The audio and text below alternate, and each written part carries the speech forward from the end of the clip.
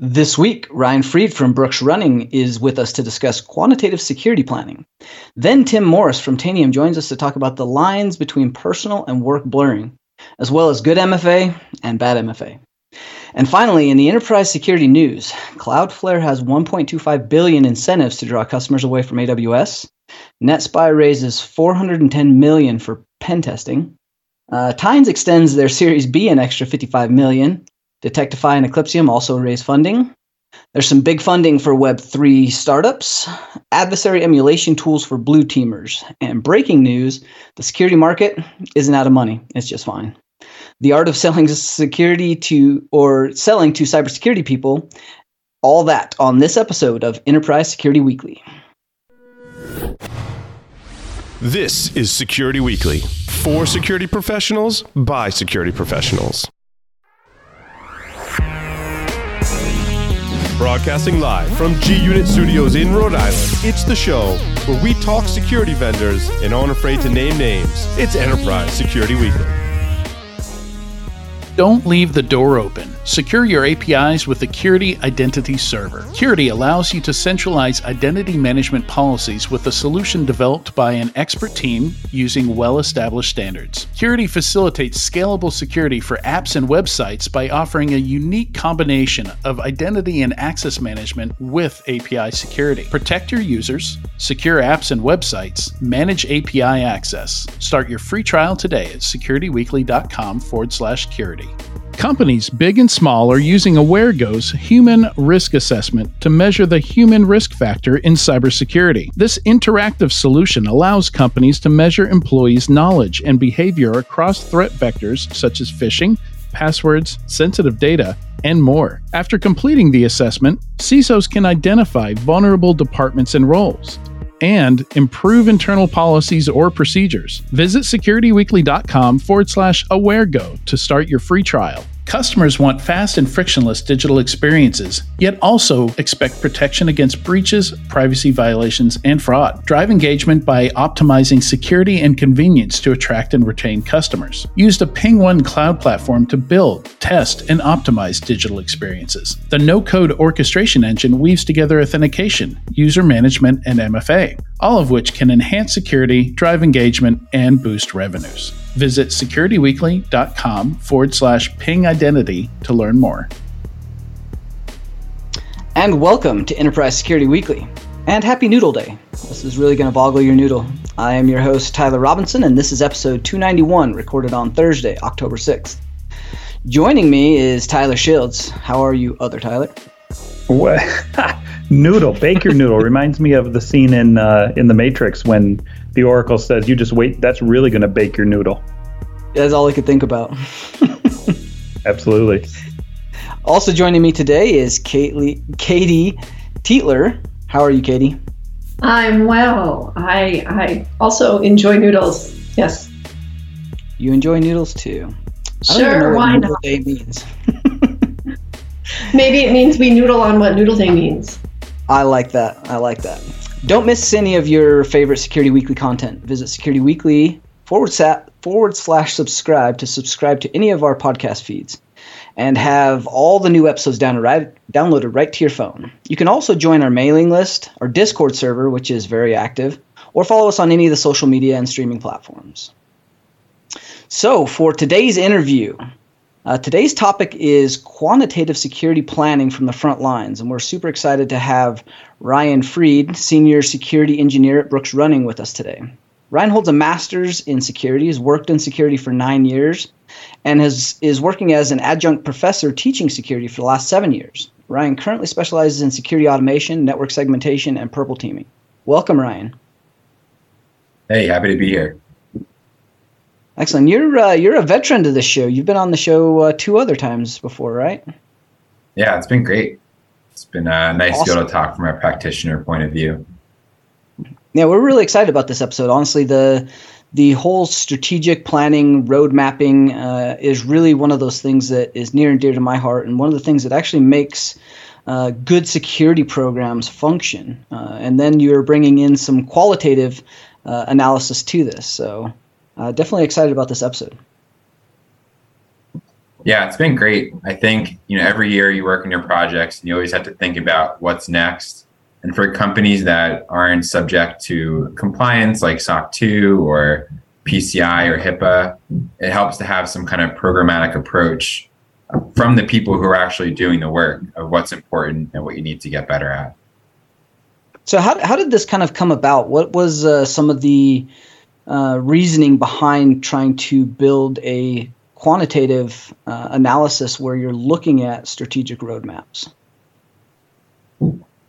So this is actually the first company I've done an exercise like this. My manager developed it from some training, I believe, but in most of the jobs I've worked at, we have looked to map to NIST CSF or the CIS top controls.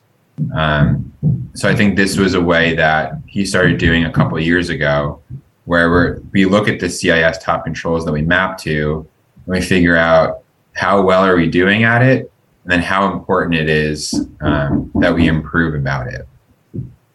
Do you think this kind of approach takes away some of the academia that is often? I mean, you're an adjunct professor. That is often one of the things that you were talking about before the show is the difference between academia and really the practitioner's viewpoint. Do you think by doing it this way, you start to call out some of the things that tend to be an issue by just saying, something like just patch all the things? That's great. What are some of the caveats to the frameworks and what you guys are doing? Yeah, I think it really shows that you can't be perfect at everything. Certain things, say like if you're a 3-person shop or a 5-person shop, you're probably not going to score a 10 out of 10 for forensics or incident response. So it takes all the different controls into account and thinks, how good do we need to be at these things? What are the really foundational controls? Like for us, asset management, because you can't secure what you don't know about. Vulnerability management and having processes around those are really important. Maybe a penetration test isn't as important. Maybe you can do internal control validation. So there's different ways to approach it. But you're right, it does combat some of the academia, like just disable PowerShell. No one uses it. Well, that's not exactly true. A lot of tools use that in the background, and there are legitimate purposes for it. So you do get some of those caveats that are more realistic. I'd love to step back just a little bit too and kind of talk about your day job and kind of where that roadmap has led and the progression of what Brooks Running has done, as well as some of the trials and where you guys have grown to. Being in the retail space, that offers a whole lot of interesting challenges that many other verticals don't have to contend with. Yeah, I mean, being in the retail sector, ransomware is always in the back of our mind. We map a lot of the important controls around that. So making sure people have least privilege access, they don't have admin rights. A lot of workstations is super important as ransomware spreads. Another thing, and what I've been involved with in the last year, is network segmentation. Now in CIS top controls, or if you read about through Zero Trust, it might say segment all the things, including server to server traffic. But for anyone who's tried to do that, they know it's really, really hard to do that, especially with new applications coming in. So based on the CIS top controls, we took a look at what traffic is the easiest to segment, but also the most impactful. And with most ransomware starting from a phishing attempt, most likely on a workstation, we prioritized user to server network segmentation to make sure it doesn't spread to those on-premise or even cloud servers. So that's one way we took something as broad as network segmentation, but then, in reading through the news and in my day job, we thought that the best bang for our buck would be looking at user to server. So I have a question, Ryan. You mentioned 3-person shops, or you mentioned smaller shops when it comes to cybersecurity. I know a lot of security folks that don't have a team, don't have a massive budget, are just starting to build their program.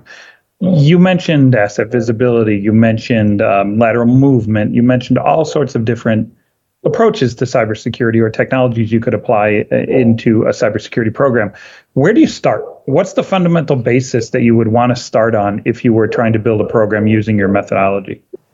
Yeah, it's a great question. So NIST and CIS have done a really good job in the last couple of years breaking down their top controls into categories. What are the absolutely need to have foundational controls? And then you start to move into tier 2, tier 3 as you're starting to mature as a program. So even with those 18 controls, or however many there are for NIST cybersecurity framework, they actually do break down ones that every company should have. Things like multi-factor authentication, having some kind of antivirus on your machine, maybe EDR, but they do a really good job breaking that down based on the size of your company. Now that's interesting that you bring up the ransomware side of this. Is that one of the major focuses of your guys' retail and kind of threat landscape? And how does that differ or kind of adapt based on the different verticals that you tend to see? Absolutely. So I've come from the insurance verticals at a few different companies and a payment provider. So we thought about PCI and HIPAA. We were very heavily regulated. So that gave us the foundation of things that we were looking at. But, like I'm sure most security companies look at, you need to also look at the threat landscape. So for us, what we're most worried about is financially motivated threat actors and ransomware. Because if we had any of our main system taken offline or our distribution center or different things, that can have a huge impact. Where we don't have that sensitive data that an insurance company or a payment provider company might have. So we always think about what are the crown jewels, what would be the absolute worst case scenario that could happen. And as of now, that's ransomware. So our manager reports to the board about the key ransomware controls that he defined, where our progress is, what our roadmap is, and such, because those are the most important. And the board members, they read about ransomware in the news all the time. So it's something that's important to show we are thinking about it. And a lot of our efforts are driven towards that and mitigating the impact. What are some of the things that you're doing for ransomware mitigation? Because so often we hear companies relying really, really heavily on the end user. And as we know, that's not 100%. That's never gonna stop anything 100%. Nor is it necessarily the end user's responsibility. So what are you doing? How are you combining your program? How are you trying to get as full coverage as you can? I think the key priorities over the last few years and going forward have been the backup and recovery process, making sure that's really solid, that the backups are immutable, and that someone inside our network couldn't compromise those backups. And then testing the backups to make sure they actually work. Having some kind of EDR that can handle a lot of the commodity malware or ransomware is helpful. That user to network, user to server segmentation is really important, so it can't spread necessarily. Because if we just need to wipe a workstation, that's not a big deal. But if it's spreading rampant to like our domain controllers or other key servers, that's a different story. And then the last one I'll talk about is the combination of asset inventory and vulnerability management. You can't secure what you don't know about. Can't tell you how many pen tests I've had where we were solid until they found one server that didn't have EDR on it, and they compromised that and they moved laterally. But then the servers we do know about, making sure they're up to date on patches and using vulnerability management to validate that. So those are the big ones we're working on. So I have a follow-on question. You mentioned you can't secure what you don't know about, and I love that line. I love that tagline. My company uses that tagline specifically. What do you do as an organization to inventory and find everything? How do you track that? Yeah, it could be a challenge because you think about workstations and servers can be tracked differently.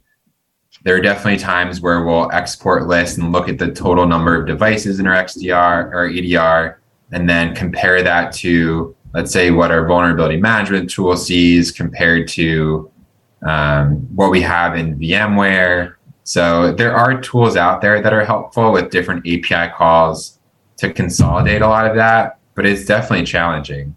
With any asset inventory, you need to make sure your tools are properly configured, because if you have some type of scanning tool that looks into your internal network.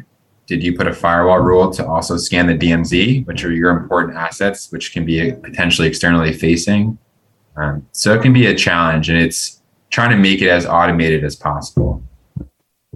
Yeah, I love that story. Kind of the automation and the integrations into what you have to be able to pull all those assets into a central repository makes a whole lot of sense. And I'm sure Katie's chomping at the bit over there thinking, hey, Tyler, my company does that too. And she's not wrong. So that's why I had those specific questions.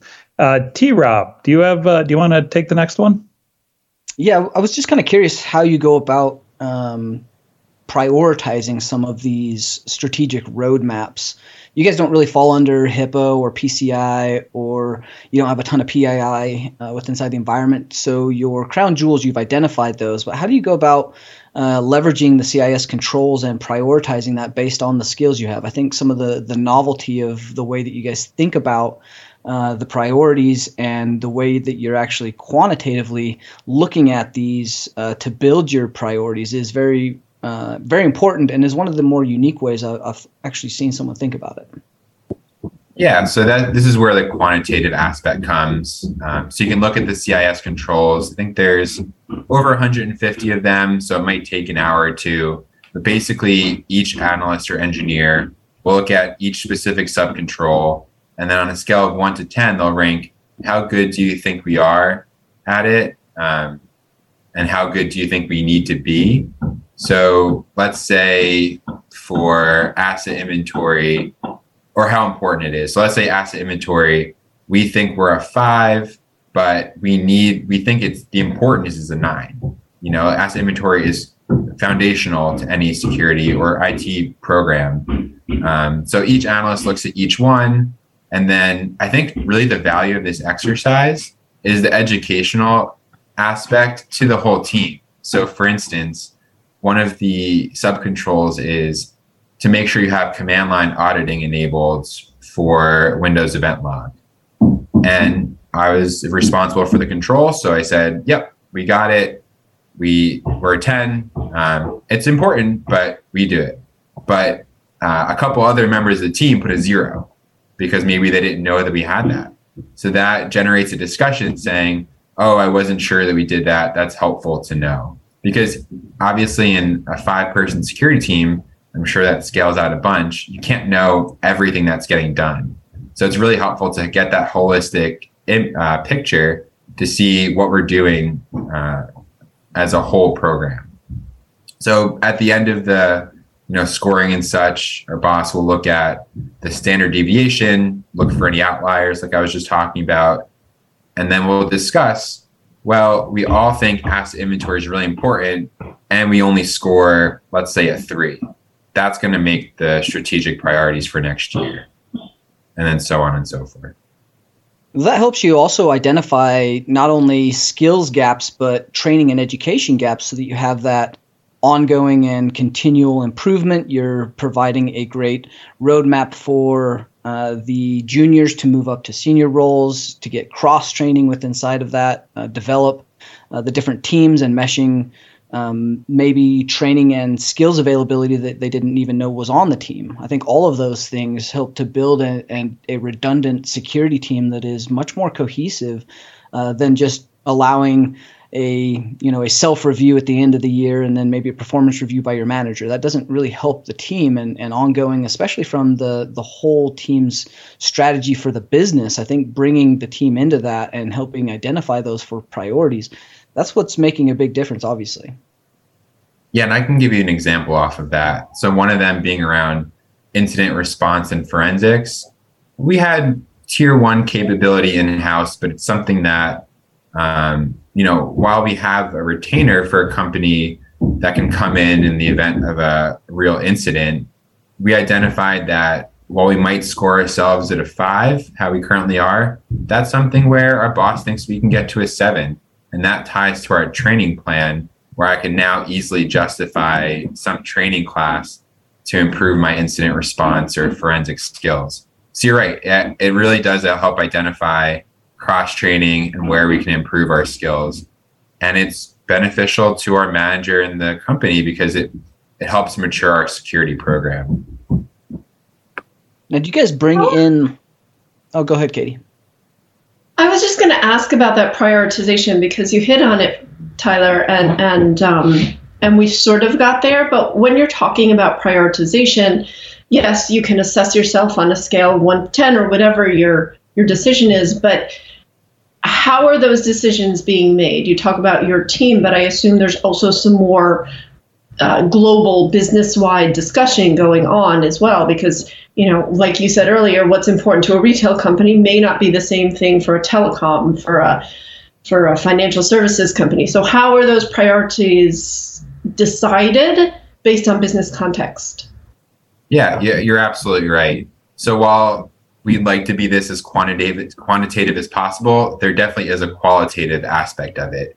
So ultimately, it needs to feed up into Brooks' goals as a company and align with what our CTO thinks and other people in the IT program within Brooks.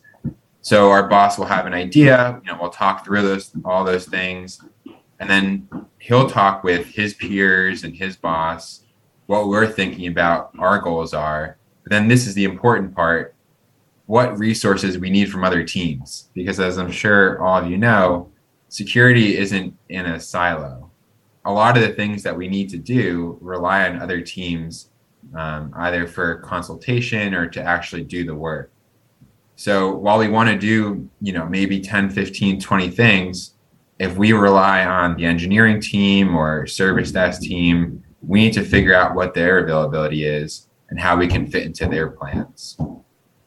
So what I hear you saying is that the security team needs to have communication, and we all need to be better about communicating between the different business and asset owners in order to get something done. Absolutely. And I've spent more time than anything building relationships with people across teams like infrastructure and development and such, because if we need to look at like patching, we're not doing the patching, at least my team is not. We need to work with their team and have them understand that it's a joint goal. If the goal was just ours to get, all of our Sev5 vulnerabilities patched, that's great, but that needs to be a goal of the infrastructure team or whoever does the patching as well, to give them some accountability, but then also give them the credit because they're doing a lot of that work. Have you seen that the ease of which you're able to get things accomplished and the initiatives that security is pushing, have you seen that adjust and change based on the relationships you've been building? And as those relationships begin to solidify and you actually have buy-in from the other departments, do you see that helps? And that's something that you guys can actually measure? 100%. This is probably my favorite thing to talk about because your relationships inside of your team are really important, but the relationships across other IT teams or business partners are just as important, if not more important. Realistically, the technical aspect is usually pretty easy, but you need to get them to understand this is why we need to do something. And in a previous show, I talked about control validation. Now I can actually show them if this isn't patched, this is what I can do. So having them have that joint accountability where it's on their roadmap and their salary and bonus and everything are tied to it just like ours is great. But it's also really important to have that relationship with them and build that trust.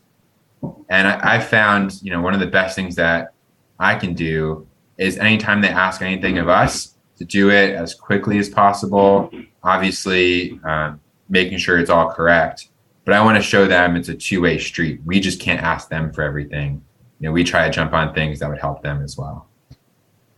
How do you get to that place, right? So it sounds like your company has really good collaboration. Security is baked into other processes and other business departments are bought in to security, but far too often that's not the case. So how would you recommend it if you were consulting with, or if you went to a completely new company where they see security as security's problem and you need that help and business collaboration?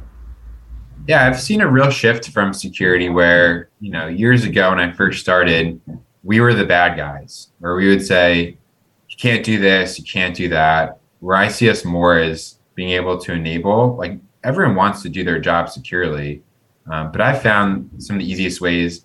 It's more of a challenge in the remote environment. When I was in the office, it was way easier and grab lunch with them and such. But I just like to learn what they do. A lot of people want to talk about what they do and they're pretty prideful. So I would set up meetings and talk with my peers on other teams just to figure out what do they care about? What are their goals? How did it happen like before I was there? But really just nerding out with them and figuring out what makes them tick. Yeah, really sitting down with them. A free sandwich doesn't hurt either, but actually showing interest in them so that they'll also be interested in what you do and then create that relationship. And I think it's critical to come at why something needs to be done. If I tell someone they need to enable command line auditing or PowerShell transcript logging or do all these things, I like to provide context to it. This is why we do it. This is how it helped us. This is the threat that's coming against it. And doing as much due diligence as possible. For instance, like we've seen, I think the VMware vulnerabilities out recently. One of the worst things you can do is just throw it over to the wall then and say, here, figure it out.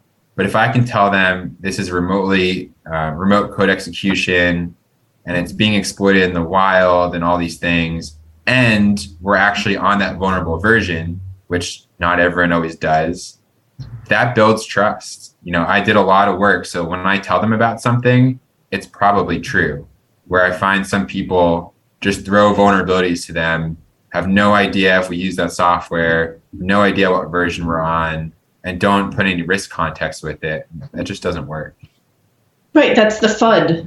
That's the FUD approach versus, hey, this affects us, here's why. But I assume you're tempering your conversation. If you're working with IT, it's one thing to talk to them about PowerShell. If you're talking to finance, completely different ballgame.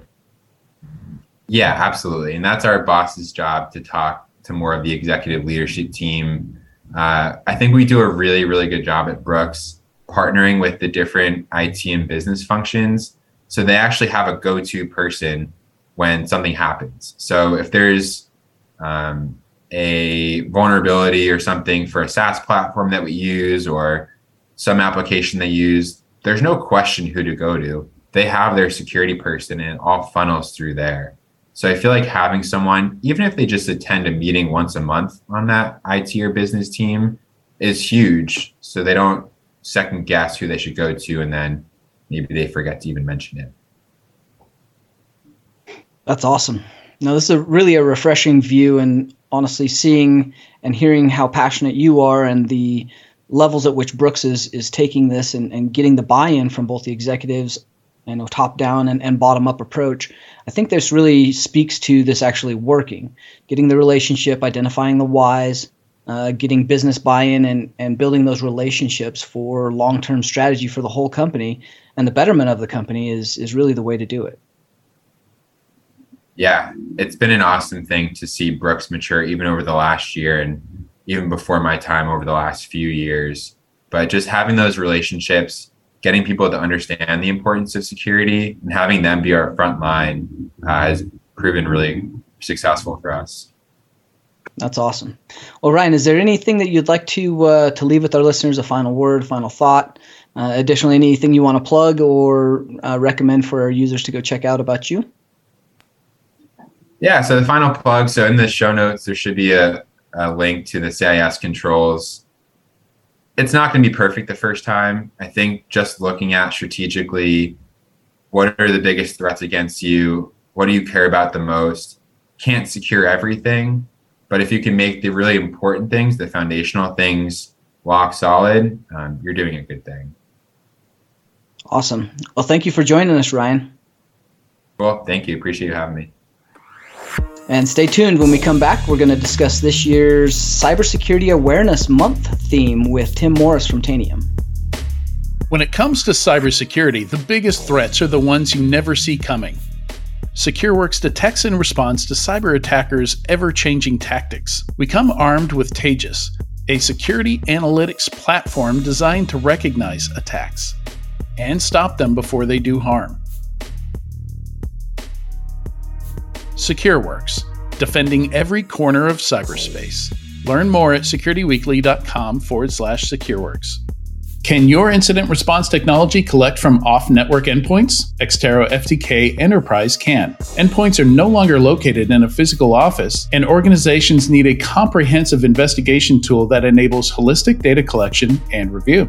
With FTK Enterprise, you can also scan for IOCs and MISP indicators. You can scan with Yara rules, and you can use integrations to trigger automatic endpoint collections. Visit securityweekly.com/Xterra for access to their white paper, Incident Response for a Remote World.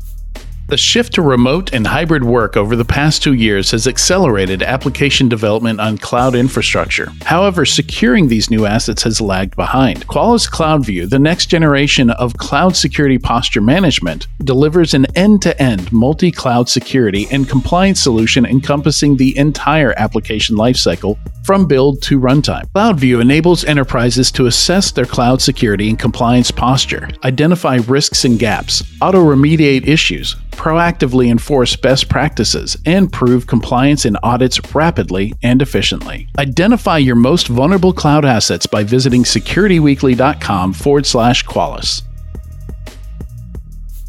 Welcome back to Enterprise Security Weekly. Don't forget to check out our library of on-demand webcasts and technical training at securityweekly.com/on-demand. This interview is sponsored by Tanium. Today we're going to interview Tim Morris. He joins us to talk about this year's Cybersecurity Awareness Month theme, See Yourself in Cyber. Before joining Tanium, Tim spent over 20 years at Wells Fargo wearing all the hats. For 20 years, I'm sure that is the case. Most recently, he held the lead cyber threat engineer and research teams within information and cybersecurity at Wells Fargo. Welcome to the show, Tim. Nice to be here. Thanks for the invite and the opportunity. Absolutely. 20 years at Wells Fargo. That was quite the mouthful of a huge team over there. I'm sure that was a lot of great stories that happened. Yeah, a lot. Yeah. And I have to show my age and my gray hair, which there's no guess. But anyway, yeah, went there for a Y2K project to prevent the world from falling apart, packaging Windows software as a Linux and Unix guy, and then ended up there for a very, very long time. So a lot of merger and acquisition work, ended up in security. Turns out when you can package software, you get caught into all the malware outbreaks because you learn how to troubleshoot applications really fast.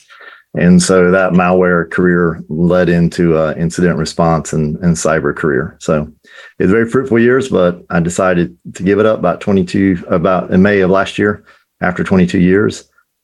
And now on the vendor side, which is kind of fun because now I get to meet with lots of different customers who have large and complex networks that I was used to working on and helping them out. So it's a lot of fun.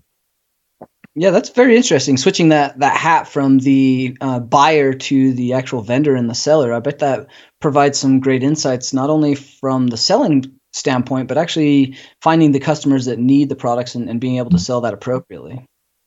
Yeah, the sales side is very different to me, being on the other side. I was very fortunate that Wells Fargo was on the cutting edge of cybersecurity stuff, especially around 2008 or 9 when we started building the practice. Then I moved into it full time around about 2009, 2012. We made a huge change. The trend kind of started for these fusion centers. SecOps and security operations centers moved into fusion centers. It gives you the authority and the autonomy to actually take action during incident response. Because prior to that, it really was playing whack-a-mole and trying to go chase things and figure out which server belonged to which line of business, and then try to get the access you needed to do something about it. So doing that, but being on the technology side, because I'm an engineer at heart, I got tired of these, problems looking for, or solutions looking for problems. So take an engineering approach where we actually define the problem itself. We helped a lot of startups, in the time I was there, and big companies still do that, right? They define a solution or a problem, they give the functional requirements, then a solution is built out. And being on the other side, you're always trying to debate whether or not the build versus buy, when you have the resources and development team to go develop something, or do you actually go buy something? Turns out for us, other than some of the big commoditized stuff, a lot of things we were looking for around incident response, we had to do a hybrid approach where we would work with a startup, give them a lot of functional requirements, to meet the needs. And I watched several of these companies, either get bought up by larger companies or go public. So matter of fact, that's why at the bank we had a pretty good, after a while, realized we were doing a lot of this. We started already had one, but revamped a patent program. So a lot of the engineers were able to get their names to patents and get those things out there. But you're right, coming to this side, I still love solving business problems, and Tanium is a great platform to do that. I've used it in the trenches, for a long time, for incident response, and then all the endpoint management stuff you can think about, whether that's compliant patching, software deployment, integrity monitoring, threat hunting, all those kind of things. It can do all those. But it is fun, being on this side and just seeing the problems from a different light, seeing different levels of maturity within IT organizations or within security organizations themselves. So it's been quite the ride, being on the side and learning more about it from a totally different point of view, because you can get a little bit of tunnel vision when you're stuck. Even though I was, again, very, very fortunate, we had a very forward-thinking group, had a lot of resources to go do what needed to be done to protect the bank and the customers' data, and most importantly, money.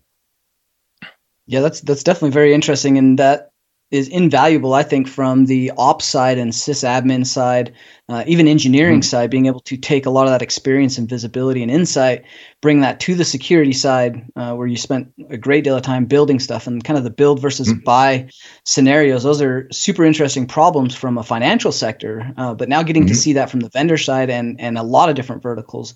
Is there any kind of advice and kind of flow over the last 20 years that you can offer someone that is maybe coming up in any one of those different verticals? Well, what I learned is everybody wanted to go chasing the next best thing. So yeah, I used to be a cert junkie for a while when I was not managing and leading teams. So going after whatever the next vendor cert was. I mean, I can go back to Novell. I did, Cisco, Red Hat, Microsoft, and everybody would always ask, well, what do I learn first? What do I need to learn? And what I always tell folks, whatever discipline you're in, let's say you're a developer, you learn the development skills themselves. Yes, you're going to learn languages and what they can do, but understand, how to do logic and do that kind of stuff. If you're going to be in the admin space, whether you're packaging or writing software, learn a discipline in the operating system. I mean, I learned a ton just doing merger and acquisition back in the early 2000s, just writing scripts to be able to migrate, a set of machines from one domain to another domain. And so all the skills I learned there, all the networking skills, the operating system skills, how things work, then just led in to engrave a great foundation, I would say, to a career in cyber. So when I would look at the build versus buy, there's a financial side of it that I kind of learned and figured out, okay, and a development FTE costs this much. It costs this much to run a triple environment, meaning production, dev, and test. Tucks this much to handle the whole life cycle, that kind of stuff. And is that worth me going and buying a license to do that? Or is it worth me going and buying a service to do that? So those are things to learn. But I would still say back at the main skills, get the foundational stuff right. Understand, something that you can build upon, whether that's operating systems, networking, or development languages, or maybe you're not in a technical area at all. You're more in the business problem incident response stuff, do that stuff and do it well. As we always, it's kind of cliche to say servant leader, but be a leader in your own space so that you can go do these things. It just helps understand, because when you get an organization that's running very, very efficiently, it really has a bearing on whether you go build or buy something.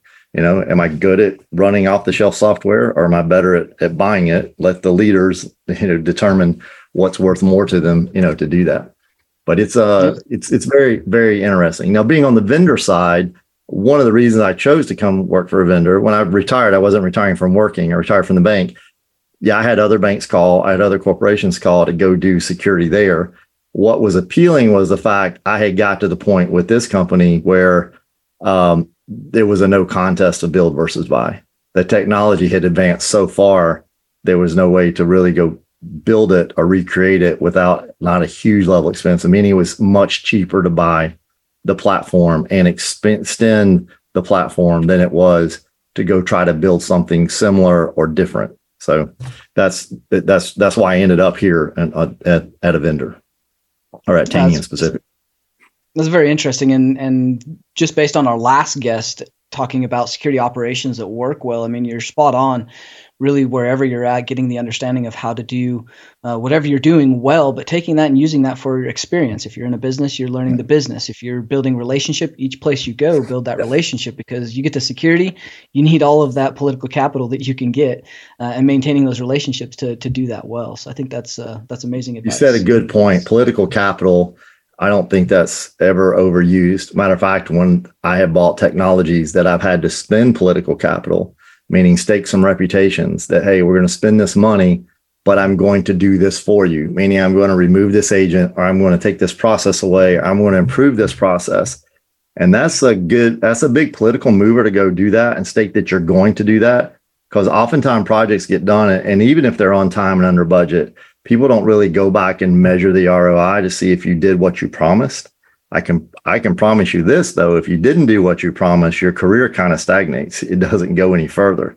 But when you do it well, and you do it in a way that people appreciate working with you, even if in your some kind of adversarial working, you get to an agreement, it only helps. And in this industry, people joke around the security industry or the IT industry being incestuous.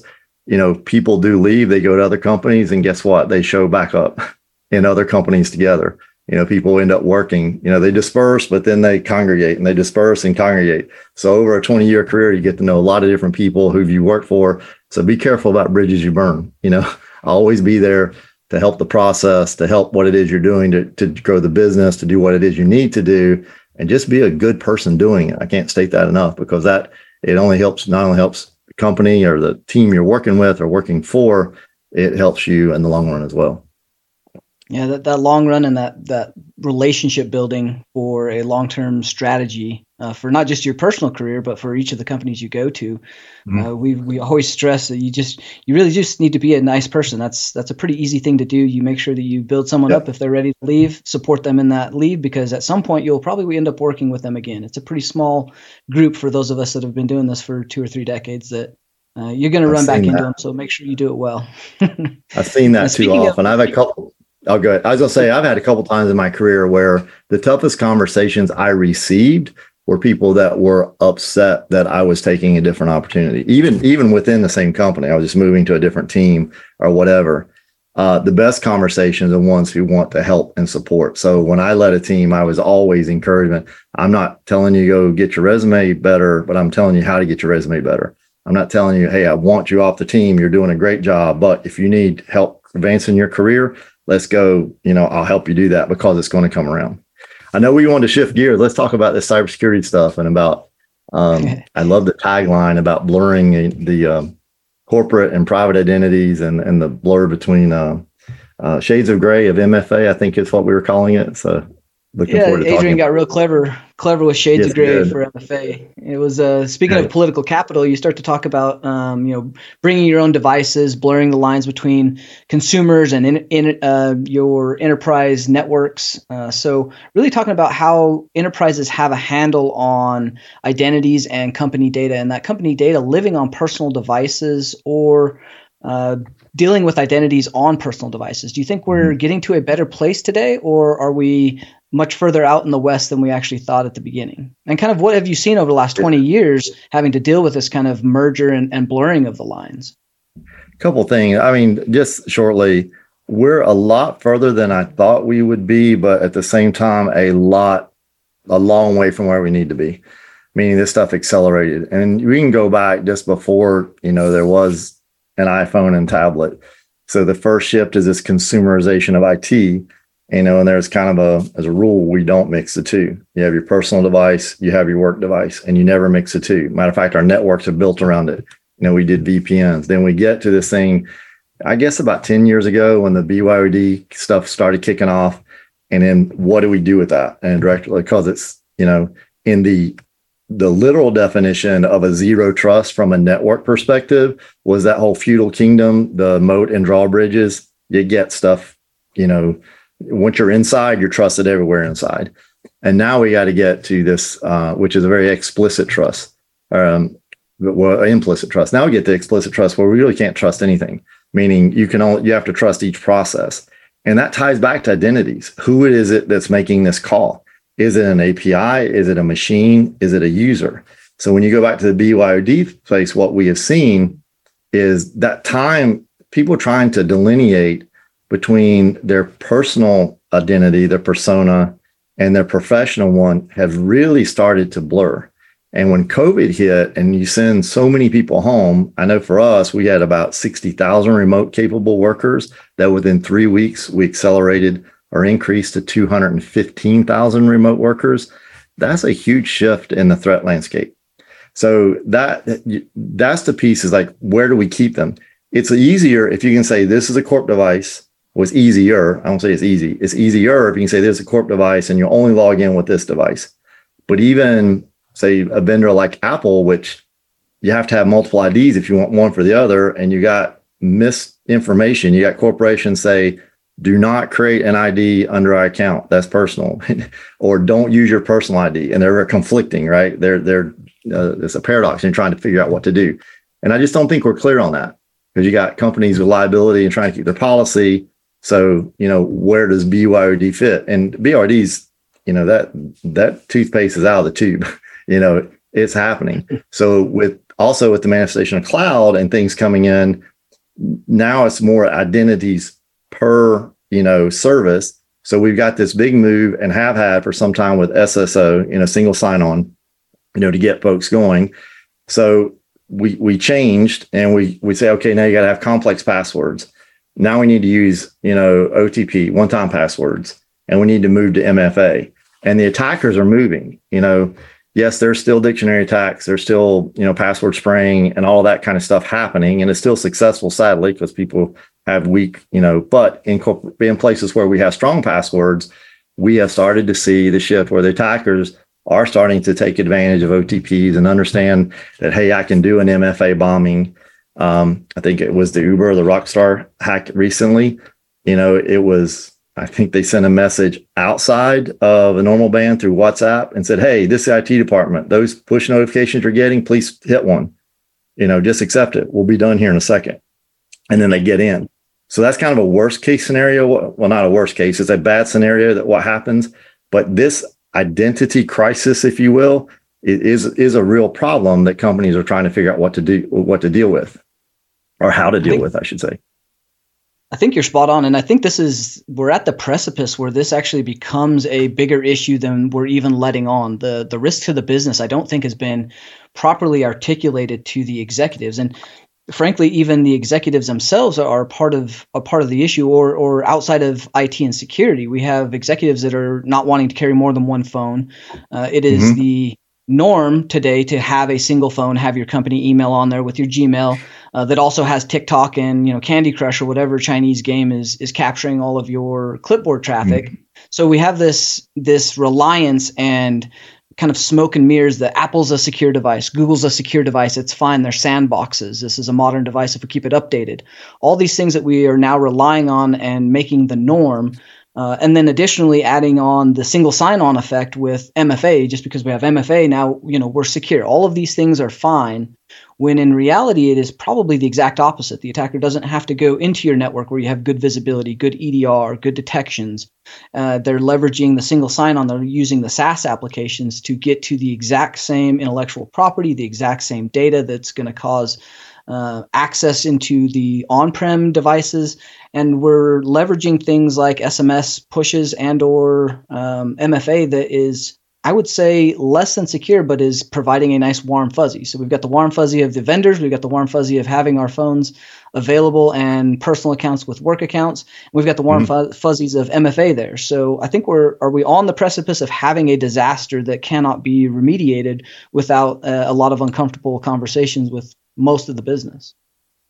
Well, I think what we're having is, first of all, it's better. I would much rather have MFA of any sort than no MFA. What we're doing is, again, it's cat and mouse. Attackers are going to skate to where the puck is. They're going to figure out what's around that. So is it smoke or mirrors or not? I want to go back to your point of the phone. Now we have companies, it used to be reimbursing for a phone, be like you were assigned a phone or they reimbursed it. Now we're somewhere in the middle where, some companies, no more. I mean, you're going to have a personal phone anyway, so we'll give it. So they go back to the personas like you're talking about with the sandboxing and hope that does anything. And that's presenting some problems for companies too. I can't get into specifics, but I know there's lawsuits where companies are suing employees or vice versa on who has access to that data. It's my device, it's corporate data. So there's, and I don't know what the precedence has been set there. I just know that it's opened up a whole new can of worms. And anytime you do that and lawsuits, happen, there will be regulations later on if they're not here already on how to do that. But back to the identity piece, that's the piece. And when you say identity, it means different things to different people. I'm thinking about personas. It's, everybody said when you're growing up, lying is hard because you got to remember too much. And if you just tell the truth, well, multiple identities is hard. Okay, which one did I use for this? I mean, it's almost imperative now. You have to have a password manager, just because, I was looking at mine the other day. There's like 198 different IDs in there. It's like, it's a lot. I want to keep separation. So if we just look, let's say, for example, for our personal life, in a corporate world, we say protect your crown jewels, understand your perimeter, use the principle of least privilege. When your personal life, what's closest to you? Yeah, your family and your friends, but in your identity, what means the most? It's your banking stuff, it's your healthcare stuff, then it's maybe your social stuff, and it kind of moves out. So it makes sense, like from a financial perspective, that my ID that I use, even though I may share it among my personal things, and maybe I don't, maybe I have separate Twitter IDs and Facebook or Instagram, which again is a whole lot to kind of keep up with if you want to have 9 multiple personalities, as in 9 identities. But you need to make sure that for the banking stuff, that I've got my credit reports locked, that I have alerting on every banking application that tells me when money was removed. You have to monitor your own security, so to speak. And I want to make sure the authentication to there is a complex password with some sort of MFA on there. So I limit what you call the blast radius if somebody gets that. So you say you get some identity report that says your email address and password have been found on the dark web, which is probably 60% of us. Well, then you need to make sure where else is that ID being used. And if you're not tracking that, like in a password manager, then you're just kind of blind because you need to go. You may not be able to change the ID because it's logged in, but you can definitely change the password or the authentication mechanism in there. So what we're seeing is this problem, and what I've just described is all in the consumer space. That's your personal life. Now, when we tie that in the corporate side, it brings a whole new attack vector. I know when there's a certain risk calculation or calculus that goes on when you're sitting where you do this. And you don't have a choice. We got to send people home to work remote because we can't bring them in. Our knowledge workers are there. So it's not, are we going to increase more risk? We know we're increasing risk. It's like, how do we calculate that risk? And what are the risks? So I remember going through this exercise. So what do we need to do to take a device and send it home that somebody's going to use? Even if it's a corporate device, what are we going to do? Before, it was in an office. There was a badge system to get in. So physical security is better than home security, and some would even argue that. But now it gets home, what does it need? Well, you better make sure your AV, EDR, XDR is up to date. Encryption is turned on. Your VPN software is there. What kind of VPN? Is it going to be a user-based VPN? Is it going to be a machine-based VPN? Is it going to be a combination of both? Those kind of things. And then, but what we learned and lost was it goes home. I still can't protect it because I don't have access to the IoT devices in the home. Meaning, what if somebody takes an unpatched IoT device, say router or modem, misusing the word modem there for anybody who's been in the industry a long time, and somehow does something where they can affect DNS. So instead of me logging into Office 3 or MS 365, I'm logging into a rogue site and my credentials were just grabbed. So that's a whole nother risk that it oftentimes gets accepted because, okay, hopefully the VPN is safe enough and people will recognize it. We'll go back to the next level or whatever the defense in depth is. Whereas, okay, this machine gets, hacked. It's we can brick it. We have all the ability to do that. So that's where this gets really, really fuzzy. And again, we're not there yet, but what you're alluding to, it's not all smoke and mirrors, but it does cover a lot of the issues, but there's still more work to be done, especially when we get into the identity space. Again, I've talked about personal, I've talked about a corporate device. But now when you have a personal device, we're using a corporate identity, again, it changes the attack surface, it changes or the attack vectors and the risk that you got to calculate on whether, you're going to do it or not. And we're seeing hacks, from that, because that's going on, because things just bleed together.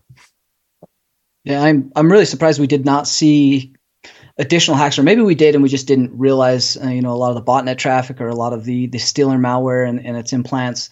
Like having everybody have those corporate devices at home, you've got a hostile network, you've got kids doing homework on poorly secured school websites, doing research at home. You've got the iPads, you've got the phones of the kids, the wife looking at TikTok, all of the things that would just be hard to accept from a risk standpoint in a corporate network that we've had to adjust to. And I think that's where a lot of the zero trust conversation got pushed so hard. And really that kind of got skewed, where we're talking about zero trust from a foundational and mindset and pillars of, good defense in depth or microsegmentation back in the day, like just doing good security. And we tried to put a blinky light box onto something that was more of a mindset. But that was, I think, a lot of the reasoning of why that sprung up so quick with so much money.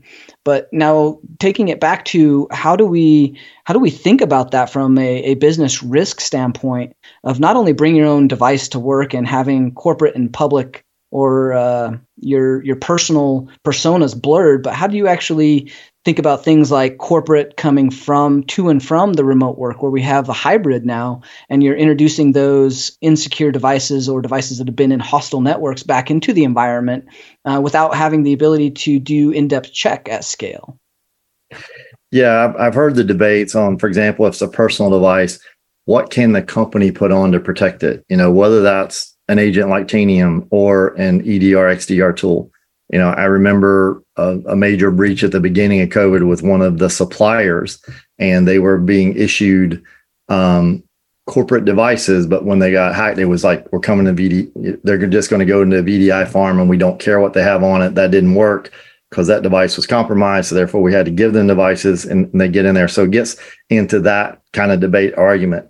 But it does go back to zero trust, as you were talking about. And I think people don't realize they're using it as much as we think we are, is that we do not trust the device anymore. That's basically what you have to get down to. So the endpoint, when I said earlier, the user is the endpoint. If you walk that back to where it goes, obviously the browser is endpoint, because we have a lot of applications, in the cloud that are just going through the browser. Matter of fact, the days of thick applications, they said this 20 years ago, we wouldn't have thick applications. It's almost like we're doing full circle the mainframe. If you get back to my age, where every device becomes a dumb terminal and you just go back to the mainframe, except there's multiple mainframes in this case. There is, the Dropboxes, the Office 365s, there's all these other devices. So, but what that means is patching is never more important. I mean, we find, malicious extensions in browsers all the time. They're acting as man in the middle, for lack of a better term, or person in the middle, however you want to say that. So keeping those things up to date, is super, super important. But again, you get to the point where you're not trusting it. And you got to remember, these aren't just blatant, okay, I don't care about security. What they are is there's a cost benefit ratio. And somewhere along the line, it's like, well, if I believe I can manage the risk, meaning I can manage each one, say the processes that are getting to the application, whether that's your, CRM, your customer system, or your Salesforce, sales system, or your, ticketing system. And I'm managing authentication in each one of those. And hopefully you remove some friction by doing some SSO, but it's on a device, as you use the word hostile, is like, well, the device can be hostile, but the communication channel between the two can be secured, with the encryption or whatever. And I'm not saying that we're completely there yet, and I don't want to sound completely naive, but that is exactly kind of where we're at. Is like, no, I'm going to secure the communication channel between the hostile device. So I don't care if it's hostile. I know that I'm authenticating this process or this ID, whether that be a service, a user, or a machine. And that's good enough. It's not worth the cost to go buy another degree and put in the old legacy stuff of the moat and drawbridges that we had before, or the feudal kingdoms or airport security, or whatever analogy you want to use. Do you think that's some of the reason why we haven't seen the FIDO2 and the physical hardware keys take off as as fast as and the whole passwordless kind of movement take off and get adopted by many of the corporations is because the cost benefit for one of getting the tokens out there, and then the usability and understanding from not just the end user, but the technical side of this stuff gets very difficult to understand for many people. I mean, that's why we have SIM swapping and we still have phones, even though that cost benefit payoff is something that we can quantify. I don't see as close a quantification to why we're not using the passwordless yet, other than the adoptability. I think we're getting there. I think we are going to go there. So anything we can do to remove the friction of the authentication. I use the analogy of a house. Why do we have doors and windows on houses? We have so we can enter and we can see outside, but they're there to protect, right? You could live in a house without doors and windows, but you get wet and cold or hot, depending on the case. And then what's the first thing you do when you put on there? You put latches and locks. Well, those latches and locks are an inconvenience. If you think about it, passwords are inconvenience, So security always being the department to know, it's like, how does security enable the business? But back to your point, what happens is if we can remove the friction to move to good biometrics that works, whether that's a Face ID or fingerprinting. And yes, there is a cost, not just the physical cost of getting the transition done to that. But remember, we're still dealing with systems. Even old systems are young, 20-year-old systems that are legacy. When I'm talking system, I'm talking about applications you have to get into. For them to ramp up to new authentication mechanisms, almost every time there's a new authentication mechanism, there's a layer in between to make it backwards compatible. So that's the real cost, and why I don't think we've moved much as fast as we should move. Yes, there is a cost of physical stuff, but anytime you do a physical key, and I'm a fan of FIDO and YubiKeys and that kind of stuff, but it does add a different level of friction, but it is more secure. But every time you do that, there's a technical aspect that you spoke to that we got to train users to do that. But then having managed exception processes before, how do you determine who has the keys it needs to have? This is the whole IAM process. How do you handle one that gets lost, or one that gets stolen? And having those processes. So those have to come along and catch up to speed, which makes it, a little, more difficult. If you think of help desk of the old, 80% of their time was spent reusing passwords. So we go to self-service models of password resets. Well, you got to get to that level with these other devices as well. Like, how do we do that? I'm sitting, in an airport somewhere and I've lost a key and I can't log into a critical system. How do I handle that? Right now with passwords, there's a way to give a one-time password to do that. You've got to make these legacy systems. So that's part of the reason, one, the cost of it, but two, the cost of transition to it and the processes required to make that happen. I do think we'll get there. I think, again, the more we can do to reduce the friction. So authentication is as simple as walking to a door and it opens for you, to speak figuratively, and know you're the one that has access to open that door or not. We'll get there. I mean, it might sound kind of sci-fi. I was at a conference a couple of years ago, 3 years ago before COVID, and a guy had a thinking cap who could actually think his password and it would enter it into the keyboard. It was like some crazy stuff. I mean, I don't expect to be walking around full of caps, but my point is we'll get to almost a sci-fi where that friction reduces and you will see the adoption, to be able to do that. So for in the interim, for places that do not have the ability to kind of get to that place of a more secure MFA, now that we're speaking about the Cybersecurity Awareness Month, there are protections for things like SIM swapping. You have your CFO, you've got high value, high target accounts that still want SMS, still want the push notifications. What are some of the things that we can do to add layers of security to the kind of legacy MFA or non-modern MFAs? It depends on where you're at. At some point, those that you've got to take a different approach. I used to manage a program that was a DR, disaster recovery BC program. How do we run things if the internet goes down? So how do you do that? I mean, we had to be in contact with carriers. Like, how do they do it if something's down? What's their backup plan for incident responders? Frontline folks like, law enforcement, emergency services, those kind of things. And you do almost have to go out of band. And I know it's inconvenient, but if you have somebody say, whose face is on several thousand ATMs, you have to protect them differently. Personally, you have people, I was talking with someone who's big in the crypto space, and a lot of folks who do that have had the SIM swap, a couple times and have tens of thousands, not hundreds of thousands of dollars drained. You have to protect that differently. Whether that's going with a different service that does not allow any kind of SIM swap, which is a whole different process. It's very different when you get to that level. But for the average users, there are some basic things you can do.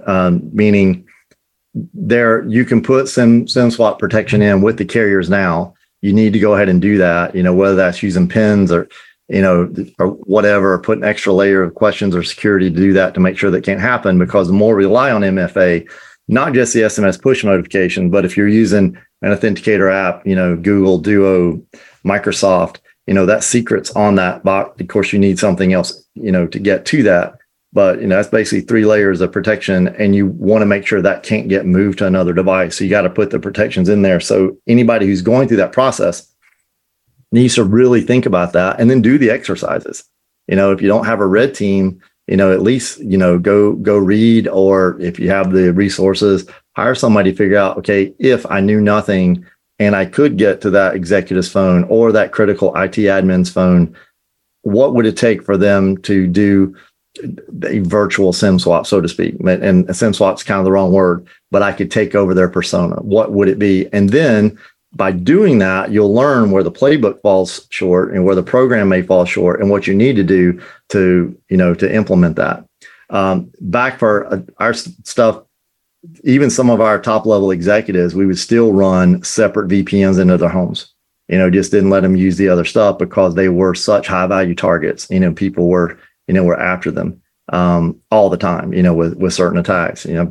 Got stories I can't share, but the point is that's there, and you just have to treat them differently. And then for the IT admins, sysadmins, do an impact analysis on your thing. I work for Tanium. We have a way to do that, to see what your least privilege really looks like, essentially. Or you run a tool like Bloodhound and see, hey, if I take over as this administrative assistant or as this packager or as this salesperson, what do I have access to? You would be surprised at how much lateral movement can happen. Just because we're really good at giving access, we don't do a good job, we as an industry, of taking access away when it's no longer needed. And then there are just simple mistakes made. Somebody puts, a sales group in an admin group, domain admin groups. It can never happen. We need to be testing for that all the time. Those are things you can check all the time in a continuous basis. And honestly, when you look at it, the things that get us in the breaches and the attacks, I think I read a report last week for the first time, earlier this week, actually, vulnerabilities have kind of eclipsed the lead over stolen credentials.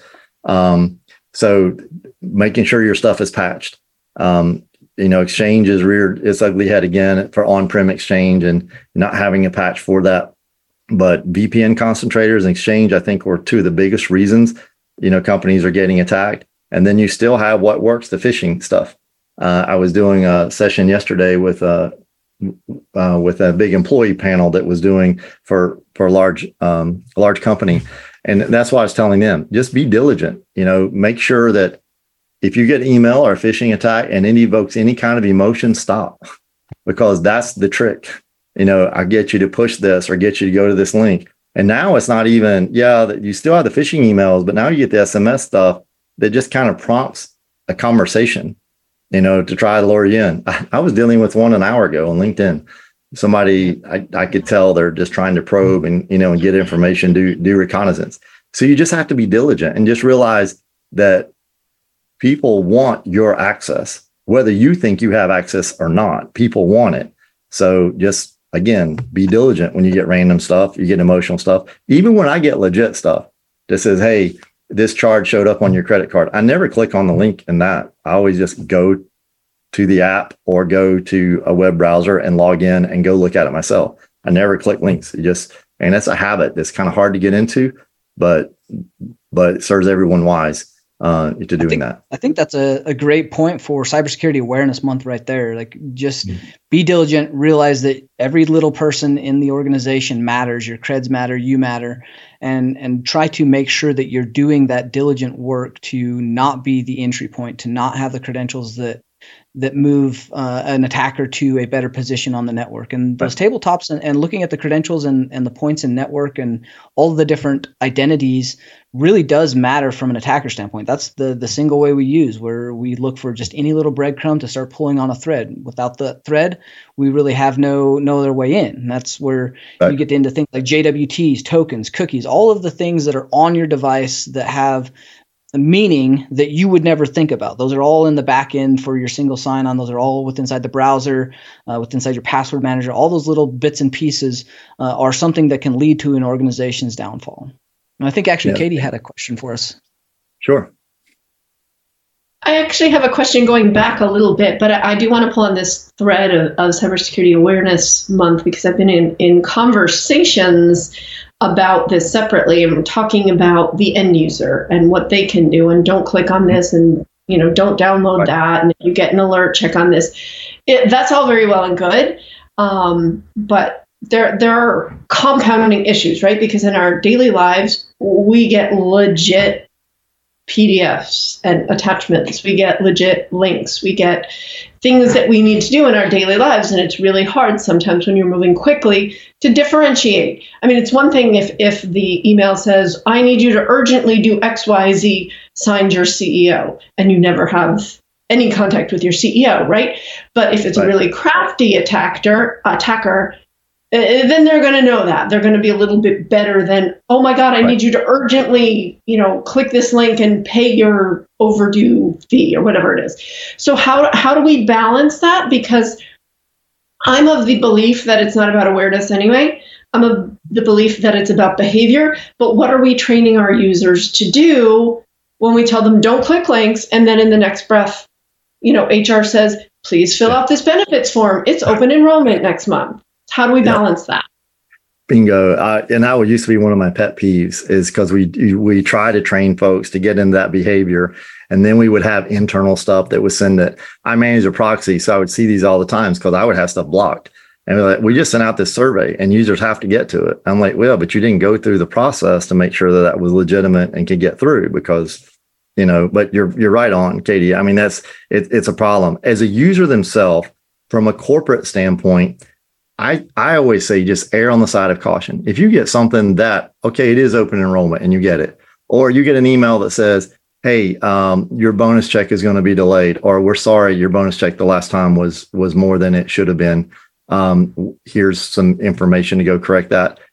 I'll just report it. Even if it's legit, the folks inside the company who know they're legit, one, can go correct the behavior on the other end, meaning, hey, we need to do a better job, which honestly sometimes means being less convenient, meaning we don't send links, that we send instructions to go do something and not links, to go do them. And again, I know having managed a red team, there's ways around that, but that behavior balance. But I would say, in the spirit of Awareness Month, everyone as a leader, everyone has to lead themselves.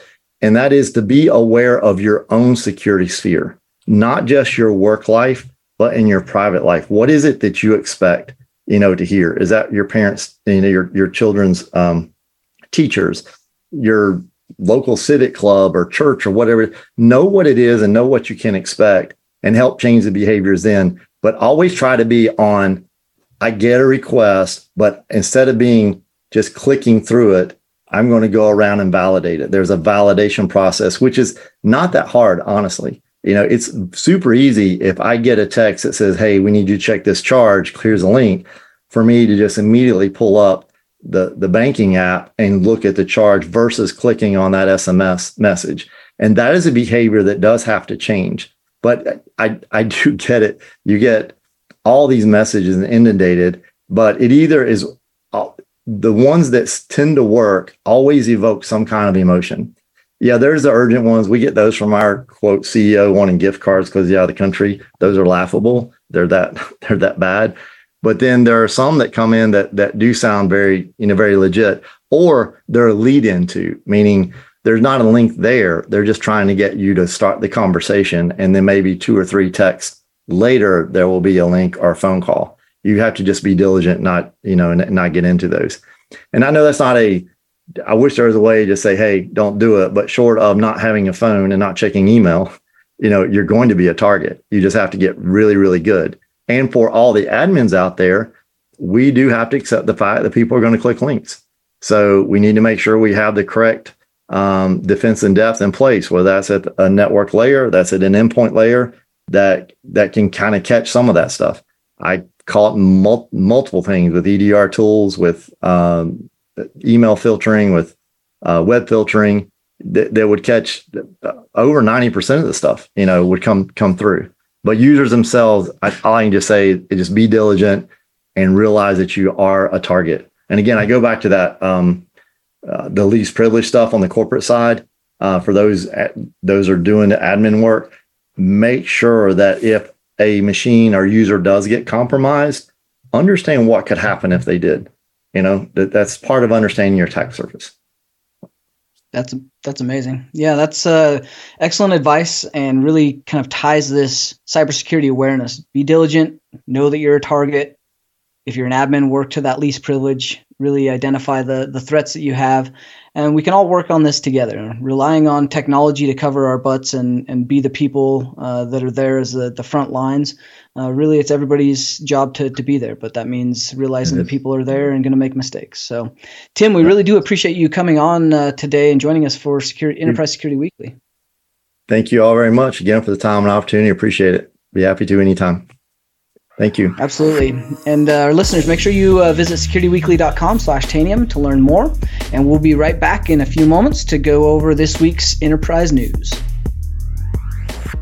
Managing and protecting the world's grueling number of endpoints, enabling Tanium's customers to see, control, and protect every endpoint everywhere.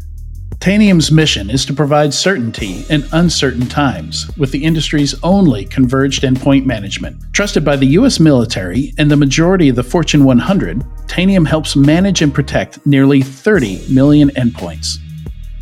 Tanium, the power of certainty. Visit securityweekly.com/Tanium to learn more.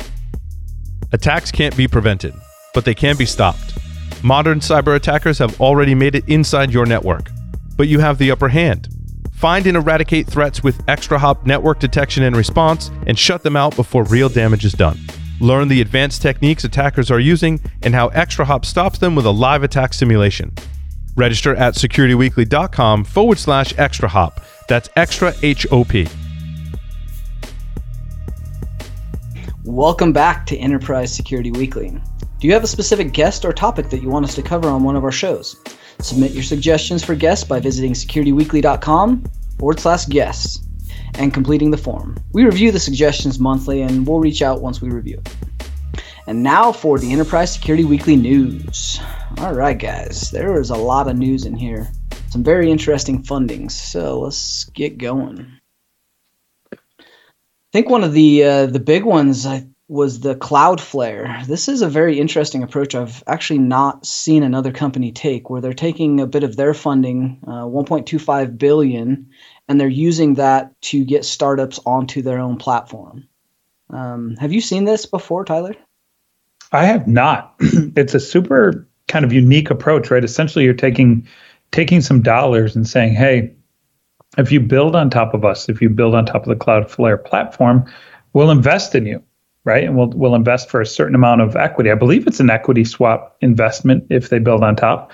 But it's a great way to simultaneously get adoption for your own platform, get people to augment their apps or build on top or configure and maintain, on top of the Cloudflare infrastructure, while simultaneously saying, well, if that's going to be successful, we're going to take a small piece of that company and grow with you. So it's kind of a unique approach I haven't seen before. No, I do like the fact that honestly, it is a great business model. You look at AWS, Azure, Google Cloud, all of those, that subscription model that every month you have a bill that sometimes is a little larger than you're expecting, but getting people onto a specific platform and providing another redundant platform to offer other than the big three, I think is a good step in the right direction. Cloudflare is offering that kind of that serverless model where you have a lot of developers trying to get to getting a new app out there that's serverless. And adding different redundancy out there and providing financial incentive, I think it's a fantastic business idea. Yeah, and I think what's really interesting about this is I don't think Cloudflare is even putting up most of the money themselves. The money is coming from partner venture capital firms, Altimeter, Altos, Amplify, Bain, Bessemer. Like it's they had to go alphabetical order. There's so many. Lightspeed, Meritech. Most of the money is coming from those guys looking to apply capital in a way that's going to have a reasonable rate of return. And they think that, going on startups that are building on top of Cloudflare makes sense. So it's an interesting approach, and it doesn't even affect Cloudflare's bottom line. Yeah, I think it's great, and it's not really even stealing from them. There's a great quote in there. They said they wouldn't characterize it as stealing market share from anybody, but really earning that market share. By doing a better product and at a more affordable rate. So I think it's they're definitely looking and gunning for those big three, but there's plenty of resource to go around, and we're only expanding into more platforms that need that serverless, and getting some redundancy built across more platforms than the big three. I think is a good move anyway. Absolutely. Spreading that money around is a no-brainer. If we want to jump to number 2 on the list today, we got funding NetSpy raising $410 million in growth funding from KKR. And Adrian from Brazil, he's in Brazil for those of you that don't know where Adrian is today, asked for someone to please explain this madness to him. And I think the key thing in this particular one is that they don't ever say, and most investments announcements don't really say what percentage of the company they get for that money, right? And so getting a $410 million funding round, growth funding round, that could have been and may have been 100% buyout of NetSpy. It's impossible to really know what percentage of the company KKR, which is a private equity firm, really took in this, but I can almost guarantee it's a majority funding, well over 50%. And they're essentially doubling down in NetSpy's performance and expecting to probably close some operational gaps, close up a little bit of inefficiencies that may exist, and find ways to take NetSpy to the next level with this massive investment. No, I mean, NetSpy is a great company, and their performance has been phenomenal. They took that first round of money, and now they're just getting additional investment from the same places. And so there has to be some level of performance happening. So on top of the acquisition of Silent Break, that's near and dear to my heart. My cousin's over there and now at NetSpy, as well as my old team. So that acquisition was phenomenal from a experience and pen testing standpoint. But they've also built, attack surface reduction product. They've got breach and attack simulation. Yeah. They opened up their training, so they're branching out and they're filling a whole bunch of services and expanding. So, and I think in order to do that at the level and quality at which they're expecting, because of the people they have there, and maintain that talent pool, they really did need some influx of money. I didn't quite think that much money, but that's to be said. It's probably not going all to straight operational capital, right? It's probably going to some kind of secondary where many of the stockholders or original stockholders are getting paid out on this. It's a partial acquisition is most likely what it comes to. But I do appreciate your point about the breadth of product, right? I really didn't realize that NetSpy's product breadth is as big as it is, right? They do everything from pen testing as a service to attack surface management, again, to university training, NetSpy University, which is a training system, attack simulation. They're in such a great, I guess, breadth of offensive security spots that it probably is something that's near and dear to your operational heart from a day-to-day basis too, right? Yeah, their level of expertise. I mean, and the tools, like the acquisitions that they have acquired, were very strategic, from filling a gap at leveling up their pen test, leveling up, all the dark side ops training courses that were at Black Hat, DEF CON, all those were acquired and being rolled into the university. And then on top of that, their web app pen testing and attack surface monitoring platforms. Like, it's pretty crazy. They're doing good things, and it is exciting to see money flowing into places that are doing good things and being rewarded properly. Very cool. There was a couple more raises. One of the big ones that we had better talk about, Eclypsium. Eclypsium Lands, they're 25. Why do we have to hold on, T-Rob. Why do we have to talk about Eclypsium? What's the big deal there? Who do we know there? I mean, that place is small. Right? What? Yeah, 25 million. They don't need that. Well, I mean, maybe to afford Paul's cigar habits, and I'm sure he's demanding some expensive things over there. I heard Paul's kidding. Very, very expensive. I heard he demands like a massive humidor full of like Cubans and imports and all sorts of amazing stuff, and some bottles of whiskey to go with it. I mean, he's kind of a diva. He's a little diva. No, Eclypsium doing great things in a huge area that we are now just starting to get some traction and visibility around firmware security and device supply chain. They're one of the few companies doing such big things with very ambitious goals. And Yuri and Alex over there, the founders, are phenomenal. So really good to see them get their money, get closed, and start to continue the mission of doing what they're doing. So I was very impressed to see that.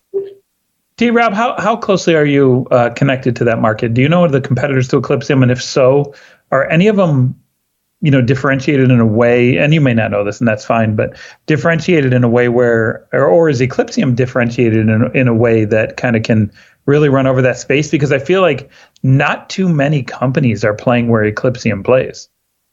Almost no one can play, at least at the level which Eclypsium is playing. There are other places that are trying to do some firmware scanning, firmware security checks. However, Eclypsium has acquired so much of the talent, like a lot of the people that were at Intel that developed the secure boot protocol, or that built the chips that they're actually analyzing, or even wrote some of the code for the firmware, as well as all the researchers over the years that have done anything around firmware and breaking, the very, very low level, low line code in SMM or BMC, IPMI, all of those protocols. They basically hired all that talent, and that's part of their research and development team. So they're uniquely positioned to have a very corner market on the talent pool of people that actually understand how this can be fixed. And then they've built a tool that does that integrity check so well that it's something to be said. So I've not seen anybody competing with the level at which they're doing it. Good for them. I'm so glad Paul went over there. We're all rooting for you, Paul. Yeah, he'll get the message out somehow. There was some other fundings.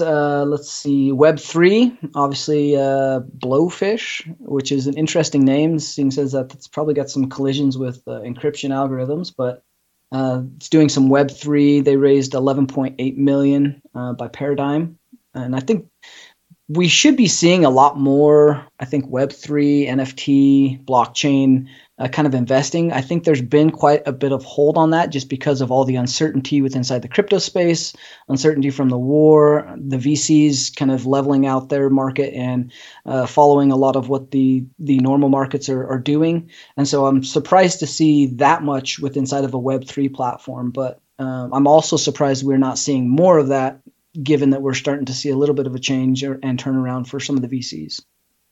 Yeah, this stuff, it's funny you bring it up in the way that you bring it up, right? VC and investment related, because I look at these things and I consider myself a relatively smart guy. Like, I understand the fundamentals of blockchain. I understand the fundamentals of how this crypto stuff works, how the chain can operate as a ledger for, authenticity and confirmation, all those kinds of things. But I just struggle to find, like, what is the fundamental security requirement that the chain doesn't have on its own? Like, and I don't know if it's Blowfish. I skimmed through this particular article, and I feel like they're trying to do a bunch of things, and it's not very clear exactly what they do. But fundamentally, Tyler, can you help me understand, like, as a cybersecurity company, how would I even apply to securing a blockchain or securing a blockchain type of situation? Is it, the ability to look for auditing, the ability to look for transactions that are outside the norm? Like, what would Web3 or blockchain security really look like fundamentally? No, I mean, that is a great point. And even knowing and testing many of these smart contracts and Web3 apps and D apps, it is confusing for me. So don't feel bad about that, because it is incredibly difficult to understand because they all do it a little different. But at a core, what we're running into is we have a lot of companies that have built-in smart contracts for the backside of transactions. You have different DeFi apps, different blockchains backing a company's ability to conduct transactions and make a record of those transactions. And they do that because there is a price and speed return that they're able to get. They can do, 250,000 transactions a second at a eighth of the cost to a traditional, payment network. And so they're leveraging a lot of these DeFi and smart contract apps and blockchains and technologies in order to make many of their technologies and back-end transactions more efficient and more cost-effective. And by doing that, what you end up with is you have different attacks. You've got phishing attacks. You've got DApp level attacks where you're ending up with different hijacks, DNS hijacks, routing hijacks. You end up with supply chain attacks. But all of these attacks are really attacking the transaction and the validity of the smart contracts and the actions that smart contract is taking. And so what's ended up happening is there's technologies that are being built in order to validate that the transaction that's being applied to the blockchain, because once it's applied to the blockchain, it's immutable, right? Like your money is gone. There's not really a way to reverse that. So in context, in the transaction chain, as it's being done quickly and efficiently, there's technologies and securities being applied to validate and make sure that the transactions are valid and we're not flagging those for, anomalous behavior or a malicious activity. So that's a lot of what I think Blowfish is doing is they're looking at the transactions in the wallet and what transaction is happening and whether or not it's a valid. Yeah, so get to the, the whole, there's a lot of talk about regulation and trying to regulate this so that, cryptocurrencies are more, quote, usable for more people. And it's one thing to try to validate on the front end, but, as we know from just traditional security, attacks are going to happen. People are going to get their money stolen. And, in this case, this isn't, there's no regulation to get the money back. So what can be done, if anything, or is this just an area where people, if they're extremely risk averse, they don't go there? When it comes to cryptocurrency specifically. You're spot on, right? And this is what most of these companies that are getting funding with inside the Web3 or blockchain space, this is what they're doing. They're reacting at the smart contract level with micro contracts or services or API calls that are protecting and validating the connections to the custodial wallets or to the exchanges. And so this is where the technologies are coming in play. Yeah, that's the key. As I read through this a little bit closer, right, you see there's even comments in here about since integrating our API, they've scanned over 125 million proposed transactions and prevented over 11,000 wallet draining transactions from being signed by the user. Like, I think that's the fundamental key is the prevention level that can do, right? And even if we don't get into the technology specifics of how they do what they do, which is the way I tend to work on projects like this, but even if we don't look at that, if you just look at who's involved, right? Machine learning engineers from Meta, okay, that's some smart people. ZeroX or Ox Labs, I'm not sure how to pronounce it. MakerDAO, and then most importantly, the one that caught my eye is there's some real experts at Trail of Bits. They're about as good as they get when it comes to cybersecurity consulting, research, like advanced technologies. Trail of Bits is one of the best out there, and they're involved in this as well. So I think this one's kind of interesting. And usually these Web3 things, I roll my eyes and move on, and mostly because I'm an idiot when it comes to the market and I just don't understand it, right? But this one's really got some perspective and some potential. I mean, as you're building things with AI and machine learning to evaluate blockchain, because you're talking about large amounts of data, huge transactions, you're looking at the right companies and the right blend of technology and people in order to get this right. The model's proper. You've got a lot of people that know the machine learning models that need to be applied. They understand very large data sets. They understand what can go wrong in those very large data sets. So it is good to see. And again, as much as I was rolling my eyes the same way, and like some of this is really hard to digest just because it is so complex and so deep. It is something that is fundamental because we are at a point where most major companies have smart contracts backing all kinds of stuff that we rely on day to day. We just don't know it. And so, our day-to-day involvement will probably not get too much further than what we're already doing. But what we have to do to secure that and our interactions with different companies is going to change if you are running enterprise-level networks and you have applications that need to communicate and do transactions of any sort to large corporations, because they are they're already there. They're already using Web3. They're already adopting blockchain technologies to back a lot of their stuff. Yeah. Do you think we'll get to a point where enterprises have a Web3/blockchain specialist on staff, just like they do for, AWS or Azure or other things that have become pretty commonplace? Almost all places have at least a block division or blockchain division right now. Like if you're in the financial sector, you've got 2 or 3 people, if not more, that are looking at your smart contracts, looking at the Web3 development. You've got developers that are Web3 specific. Most of the major corporations have been there for a couple of years, and it's only going to continue. So yeah, we're going to start to see that as more of a norm inside of many of the companies that you would see regular job postings for development. That Web3 is going to be there from a security engineer standpoint for a lot of places, and AI and ML as well. So. Speaking of AI powered, we've got 6Clicks raises $10 million for AI powered GRC platform as our next article. So, I mean, great we transition. are seeing that. Well done. Yeah, that money and funding is only going to continue for things like AI and ML. Like as much as those are buzzwords, many of the places it has to come to fruition where we're leveraging machines and code more efficiently. And the places that know data science and understand the math behind it and why these things actually work and apply, they are making it work in their favor. Now, I will say there's a lot of smoke and mirrors in vendor space. There's a lot of smoke and mirrors in marketing.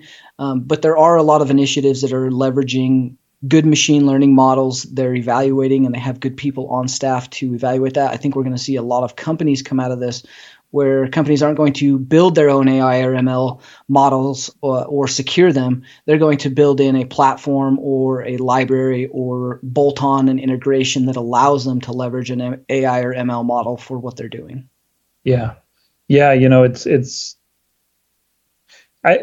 transition to cloud was a massive shift, right? When we transitioned to mostly cloud-based systems going forward, and we're not done with that transition. We're maybe 20-30% of the way through. But as an investor, you need to be looking at the opening salvo of that transition, right? You want to be on the front end of that wave. And it's interesting because I've been hearing ML AI for probably 8-10 years, and it's just never gotten there. It never took hold. It never became the right way to do things. But I do think that's a timing thing. I don't think it's a fact that ML or AI is not the right way to do things. I think it's a timing thing, and we needed those systems to mature because they're so difficult to get right. And so what happened early on in the market was a lot of these ML-based or AI-based systems would be rolled out and wrapped in smoke and mirrors, exactly like you said, and presented as successful, and they were mediocre or moderate or barely were better than a human capability. I think we will get, and I think we're starting to turn the corner on this, that the next investment wave will be behind AI and ML when it comes to cybersecurity. The question is, what positions or what sections of cybersecurity get targeted first for that transition to kind of eliminate the human requirement and automate the day-to-day?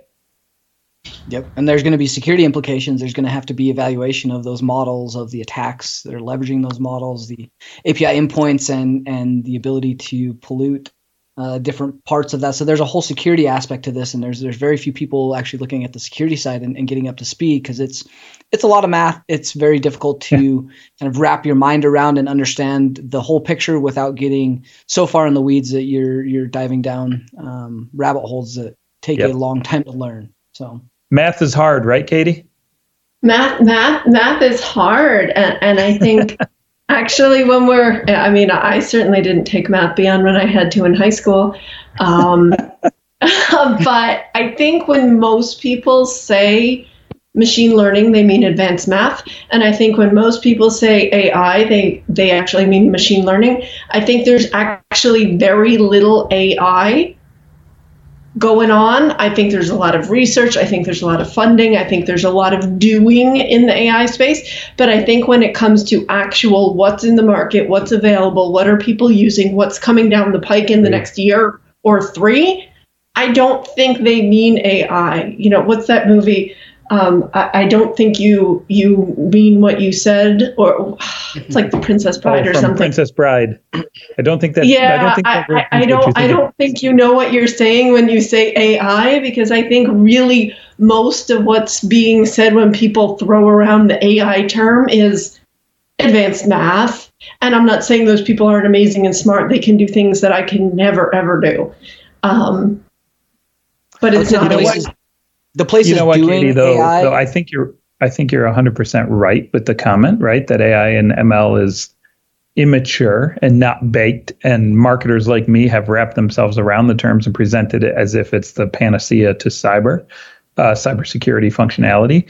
And I think you're right. But I think the question is when do those systems and when do those models become effective enough to say, yeah, this is real now?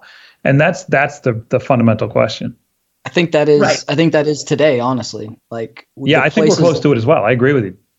Yeah, the places that are doing good AI and the places that have the neural networks that have been investing in the models and have things that almost look like sentient beings and are leveraging those models to do very, very interesting research and very interesting large data set correlation and analysis, they're doing it very well. And those models are getting to the maturity state that some of the models are getting a little scary. Same with ML, the places that are actually leveraging good ML model sets and they know what they're doing from the math side of this and doing the good stuff. They are doing and using ML in a capability that we are getting to the place where it is very difficult for things to slip by the computers. So I agree with you. But what I'm going to say is that those companies are so few and far between right now. They are on the cutting edge. There are so few of them that are actually doing what you're saying, and those companies are incredibly exciting. But I think the majority of the time when people say AI, they mean really advanced math. Yeah. I would say that some of the smaller ones, yes. The places like Meta, like NVIDIA, Facebook, Google, General Avionics, a lot of the larger companies that have the engineers and the math behind the models that they're using, like they're very large companies, very well funded, and they're putting it into consumer grade product, which that's the terrifying part is the big places have the ability to test and use this on stuff currently happening. And that's when it starts to get interesting from other places that now can adapt and buy those models or buy the technology from them. Yeah, I equate this to, I'm a chess player and I play on chess.com, and there's this big controversy right now about these two grandmasters that are playing, and one of them is being accused of cheating. And so they went through all of his games on chess.com, and it became abundantly clear that he played at a perfection level that was far too high, right? And I think the reality is here, you can almost equate that to the breakthrough moment in cybersecurity where AI/ML, and again, I'm merging those terms because I'm not a pro in that area, becomes valid, right? And you can equate that to the chess scene where it's like, okay, we're at the point now where one grandmaster is crushing another grandmaster by cheating with these ML-backed systems that are super complex and super smart. And there's a moment, and in the sci-fi world, it's that moment of when the AI becomes sentient moment, or whatever they call it. I think we're getting to the point where the AI is smart enough now to beat chess, to beat humans, and to actually provide a protection level that's real. But to Katie's point, how many systems are actually using it today at that level? A negligible amount. 90% of it is smokescreen. 90% of it is garbage, right? And as an analyst, whenever I heard that term, and Katie, I sure is going to agree, you roll your eyes and go, oh God, another ML firm, another AI-backed system, right? But at some point, that's going to become reality where that chess player beats the grandmaster.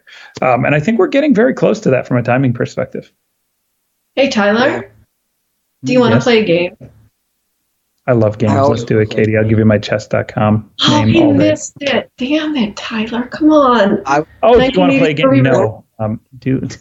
All those games end in the world being destroyed, Katie. I was going to say, are we going nuclear here, Katie, or what are we doing? We are nuclear. That's right. Thermonuclear warfare. On the joke. I'm sorry. Yeah, I mean, speaking again, another AI one, right to your point. The problem, and you're right, Katie, the ability for any, even very technical people to validate what is integrated into a product without revealing IP and or knowing whether or not the AI product is as advertised is very difficult. So you really have to look at who's on the board, who the developers are, what their understanding is of AI and their ability to unravel those complex problems, look at the models they're using, how they're training it. And then that's about as good as you get. We see another one here where CISOs are being able to do real-time, was it Onyxia, I believe is how you pronounce it. They got $5 million in seed funding in order to do real-time AI monitoring of security postures. And this is advertised and written towards the CISO level, which, again, the CISOs and the boards are going to start asking for these things. They're going to wonder what our AI stance is.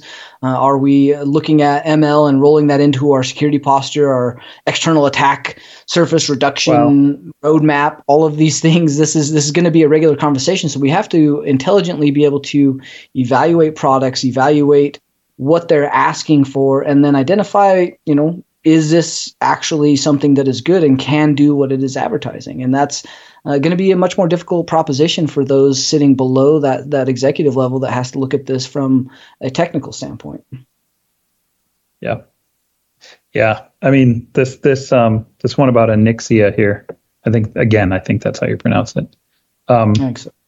I think they're automating or attempting to automate with an AI system humans, right? The first level. And I think that's the right way to tackle the problem. Don't try to bite off all of cybersecurity as a whole or all of a cybersecurity program. Bite off the low level stuff. Bite off the stuff that's repeatable and common and frequent. And I mean, heck, if you could knock off 10 to 20% of that workload from most businesses, that's a massive amount of workload for a large enterprise, right? So, and it sounds like that's what they're doing, talking about security priorities shifting, talking about enabling security teams to gain a holistic view of the enterprise security environment while killing off that lower third of activities that the security team has to handle. I think it's a good way to tackle it. It sounds like an interesting company.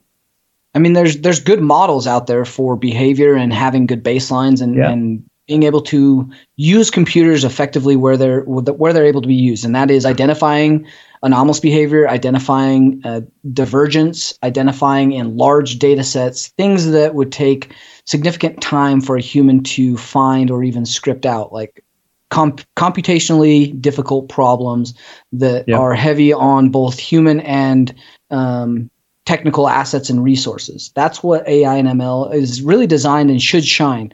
It's never going to replace the human. We're really good at finding patterns. We're really good at thinking creatively. We're really good at leveraging and responding to those things in the proper manner.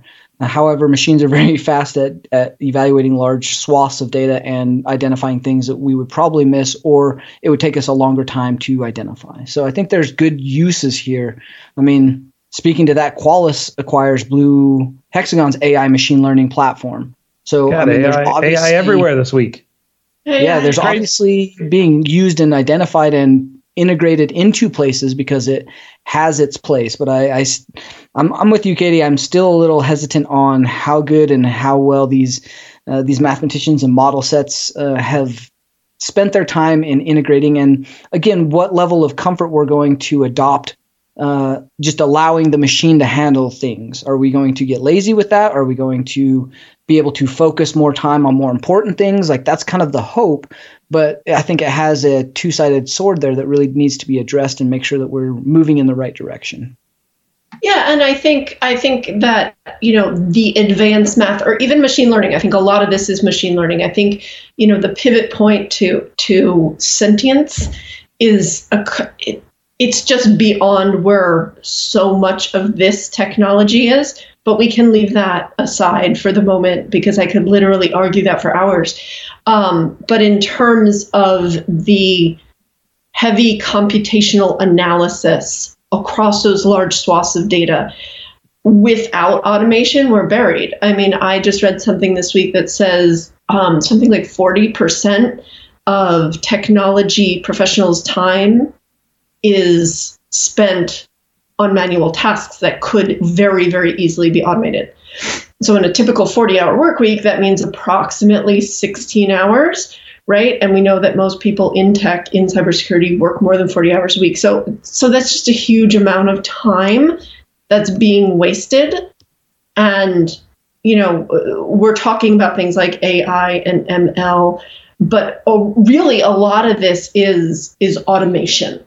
Leveraging math, of course, but a lot of it comes down to automation. And you're exactly right. Like, there is no need for humans to be doing this. We have so much higher reasoning, and humans build machines, right? So maybe there'll be a pivot point where machines overtake human. I don't think we're quite there yet. So freeing up that time for correlating all this data, it's a waste of time. We're never going to be automated out of jobs. We might have to learn new skills. We might have to drop things that, people have done, and we might need to train them up. And, we can argue about where public funding goes, but like, we don't have people trained to drive horse and buggies right now either, right? Or how many people are really skilled in metalworking or fixing oil lamps? Like, we evolve, and we will have to evolve our workforce to deal with it. But I don't think humans are ever going to be automated out of a job. They might be forced to learn things that they don't want to learn necessarily, but I think history will repeat itself. Right. Yeah. And I think that's where things like Blue Hexagon, is it true AI? Maybe on the precipice. I don't know. Haven't really dug in there too much, but I think we're talking more about automation and machine learning, but it's absolutely critical. Absolutely critical. Especially with large data lakes like Qualys is dealing with. That's an interesting one.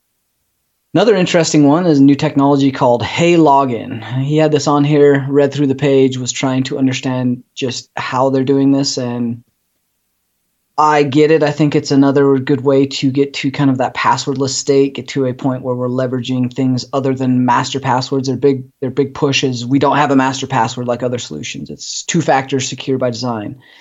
I am a little wary of that claim because they're essentially pushing a request out to a phone, and you're saying, hey, this is me logging in now, and you're authorizing that. That technically is not two-factor. Like, we'll get down to the nuts and bolts of it. And we've already talked about today issues with phones and having phones for authorization devices. So, I think it's a great step in the right direction. I would like to kind of play with it, see what they're doing differently. They've got some good crypto algorithms in there that looks like they're trying to think a little differently about passwords, making it work with just about everything. I'm a little hesitant about leveraging my phone as the source for a password right this second without another factor being involved. So great idea, interesting product to go check out and look at for yourself. Yeah. But I'm not as convinced as I'm not convinced either. They have a total of, according to Crunchbase, they have a total of 1.9 million euros in funding, which is next to nothing across 5 investors, probably all angels, and 1 to 10 employees. Look, man, if you do it, great. If you're doing it in a secure way, that's wonderful. I think it needs to be validated, vetted by pros like T-Rob for sure. And quite frankly, pick a better company name. I think it's a stupid company name, but that's just me being grumpy old man. Sure, but on the other hand, on the other hand, if you do need a master password, hey, login, I'm really skeptical of your technology is a great master password. Yeah, that would work well, Katie. Oh, yeah. I'm hoping, like, again, a different approach to passwords. I'm all for getting rid of passwords because, I have a large swath of billions of passwords at my disposal. So they're usually all pretty horrible. And no one does good password management. Just to clarify for a listening audience, they are someone else's password. Yeah, they are someone else's passwords. These are not your personal passwords. Well, they may be, but I'm sure mine are in there somewhere. They are procured. We'll just say they have been procured from various places. They're procured and analyzed and notified. There's a couple other tools to look at. Some, in fact, 2 different tools around adversary emulation and simulation. Those 2 words being interchangeable and not being the same thing, but that's for another day. adversary simulation for blue teamers. I think this is going to be more common. We've started to see this already where, again, pen tests are usually not the answer for good security testing. And I'm a pen tester, so that's obviously kind of not the way that most people think. But really, most places have a maturity model that they can leverage other tools, tabletops, purple teams, simulation tools, attack surface reduction tools, all the things that you should be doing. I think that is much better use of your money, budget, and time rather than a pen test. So seeing this developed for blue teamers specifically, I think we're going to see a lot more tools like this. And I think there are some great tool links in here for doing some of the things that you could and should do as a security team yourself before you bring in a pen tester or a red team. If you're at the point where you're ready for a red team, then you've done all the diligence, and I better not find any exploitable things, and it better be a pretty good challenge for me because I'm pretty expensive otherwise. So he is very expensive. At least that's what I've heard. At least that's what I've been told. T-Rob is super expensive. Yeah. Oh, yeah. I'm sure. Again, there's another one for micro emulation plans. I don't know what this one was called. It was I didn't see it in there, but another 2 blue team adversary emulation and simulation tools with inside of the links. Go ahead and check those out, securityweekly.com, ESW, and click on the episode, which this episode is 291. Let's see, looking further, any other ones you guys really want to cover?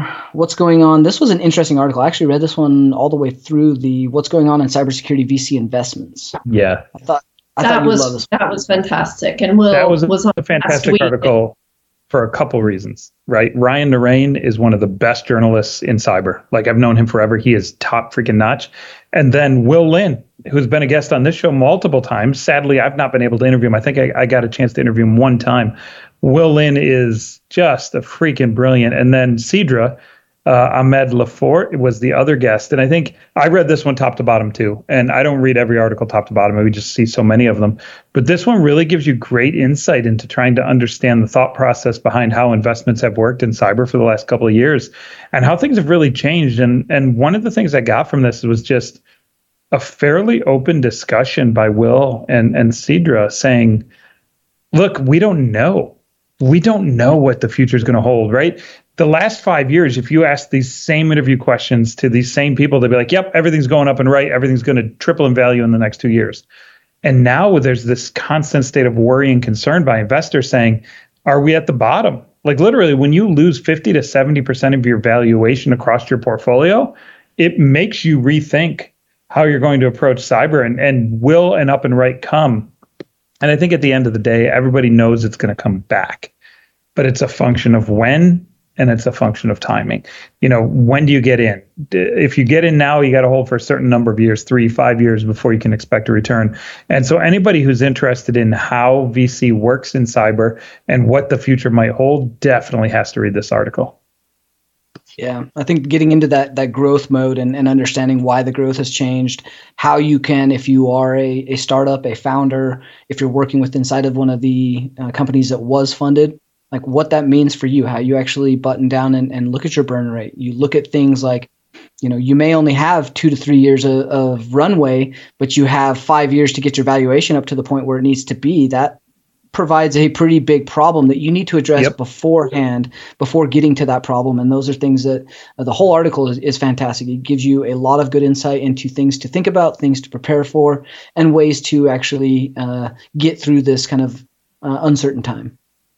Yeah, and the key here, and they iterate it throughout the article, and Will said it last time he was on as well, is really, it's profitable growth now.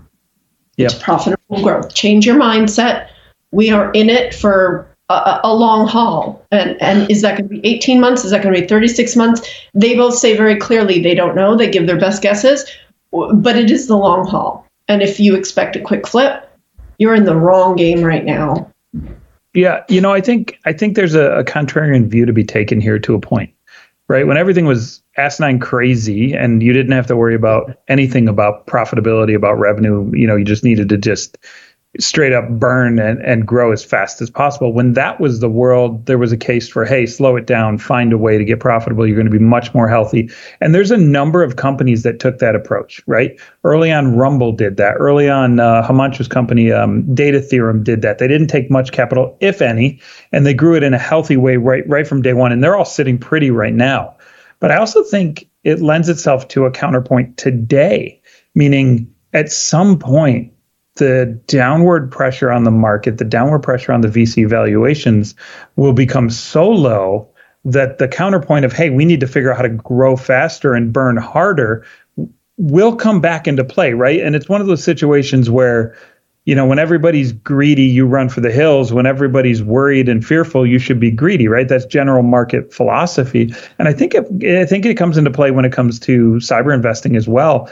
I think there's an opportunity right now for companies being born today to start growing faster and harder over the next 3 to 5 years and use the market momentum as it returns to hit escape velocity. It's going to be neat to see how this plays out. Sure. It's not all that different from just general stock market investing. Correct. Yep. That is the hard part, is knowing what you want to do and then seeing those that do it differently, how they actually play out. Buy low, sell high. Yep. Yeah, I've had that backwards this year. You got to remind me a little more frequently, Katie. Yeah, my crypto was definitely that way this year. That was rough. What lurks in the shadows of cloud security? That was an interesting one. Things we all kind of know.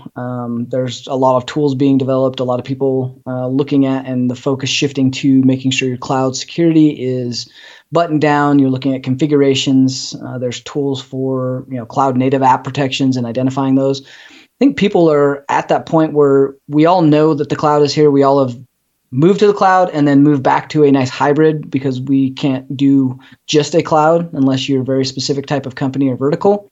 And so we're at that point where we have both environments to care about. And I don't think we fully have an understanding of all of the implications for cloud security. Yeah, there's a general configuration. There's a lot of the attack surface management and automated tools of checking. But the real security implications of single sign-on, what the business risk is, where things can actually go wrong, and then the consistent changing, the very fast pace of changing things and adopting things in the cloud for development and prod and not keeping a lot of that separate. I think that's where we're making a lot of the mistakes, and that's where I'm finding a lot of the vulnerabilities to companies. Yeah, I break cloud up into a few tiers. I have the configuration state, which would be your CSPM market, the runtime protection of the workloads or code in operation, which would be maybe a CNAPP or CWPP or even an observability play. I think there's an API kind of play that's going to happen because of the breadth of application overlay that will occur. And then the one that I think not as many people are talking about would be companies like Permisso that are doing, hey, we're not going to even focus on any of that stuff. We're going to focus on the interplay of authentication, authorization, and accounts, and who does what. Focus on the tracking of the individual accounts, the individual tokens, the actions that they take, and look for deviation and anomalous behavior in those spaces. And there's some great companies that are targeting that fourth area as well. I think that's a great place to be. I mean, API security and identity security for single sign-on is huge. I would actually add, and I hope at some point they add that into their repertoire, is the permissions, app permissions, and the permissions that identities are being provided via those JWT SAML tokens. All of the things that are providing identity to us. There's a lot of over permissioned, and there's a lot of weirdness with inside of apps and cross tenancy and communications that happen. So I think that's a massively growing area in the very, very near future for sure. Yep. And the very last article we have is The Art of Selling to Cybersecurity People. I think this was definitely a good article, especially if you're in sales or if you're trying to sell not only yourself, but maybe a consultancy or sell yourself, selling your service. It covers a lot of things. The TLDRs, build a relationship, skip your show and tell. The canned scripts are canned. They're going to get canned. They're not worth doing. And then integration matters. All of those points are very accurate. And I think anytime anybody sells to me, if they already have a relationship, yeah, I'll listen to you because I trust you and you're there for a reason. That's where Eclypsium, I look at their product, I see what they're doing because I trust the people over there. I trust the relationships I've built, but that would only happen because of relationship. The show and tell piece, I ask for that once you're to that point. And then there's just no canned scripts. The integration is great. And places that are doing these things from a selling standpoint, I think is definitely how you want to sell to high performers, highly intelligent people, and people that get mass bombarded with ads every single day and have to know a lot of products anyway, and the ins and outs of the skeletons in the closets of each of those products. So it's a good article. Yeah, highly recommend this article. Mike Prevet is the author. I recommend signing up to, if you're interested in the funding world in cyber, he runs a newsletter, a phenomenal newsletter called Security Funded. Sign up to his newsletter, read this piece. It's a great piece. Tell Mike you said hello. He's a very, very friendly guy. Connect with him. He's a good person to get to know. Excellent. Well, with that, thank you, Tyler and Katie. Appreciate you guys joining me today and helping me get this show done while Adrian's gone. Adrian, we miss you. You're the best. Your illustrious hair is definitely better than mine. But hey, we held down the fort. And big thanks to everybody listening this week for Enterprise Security Weekly. Have a good week.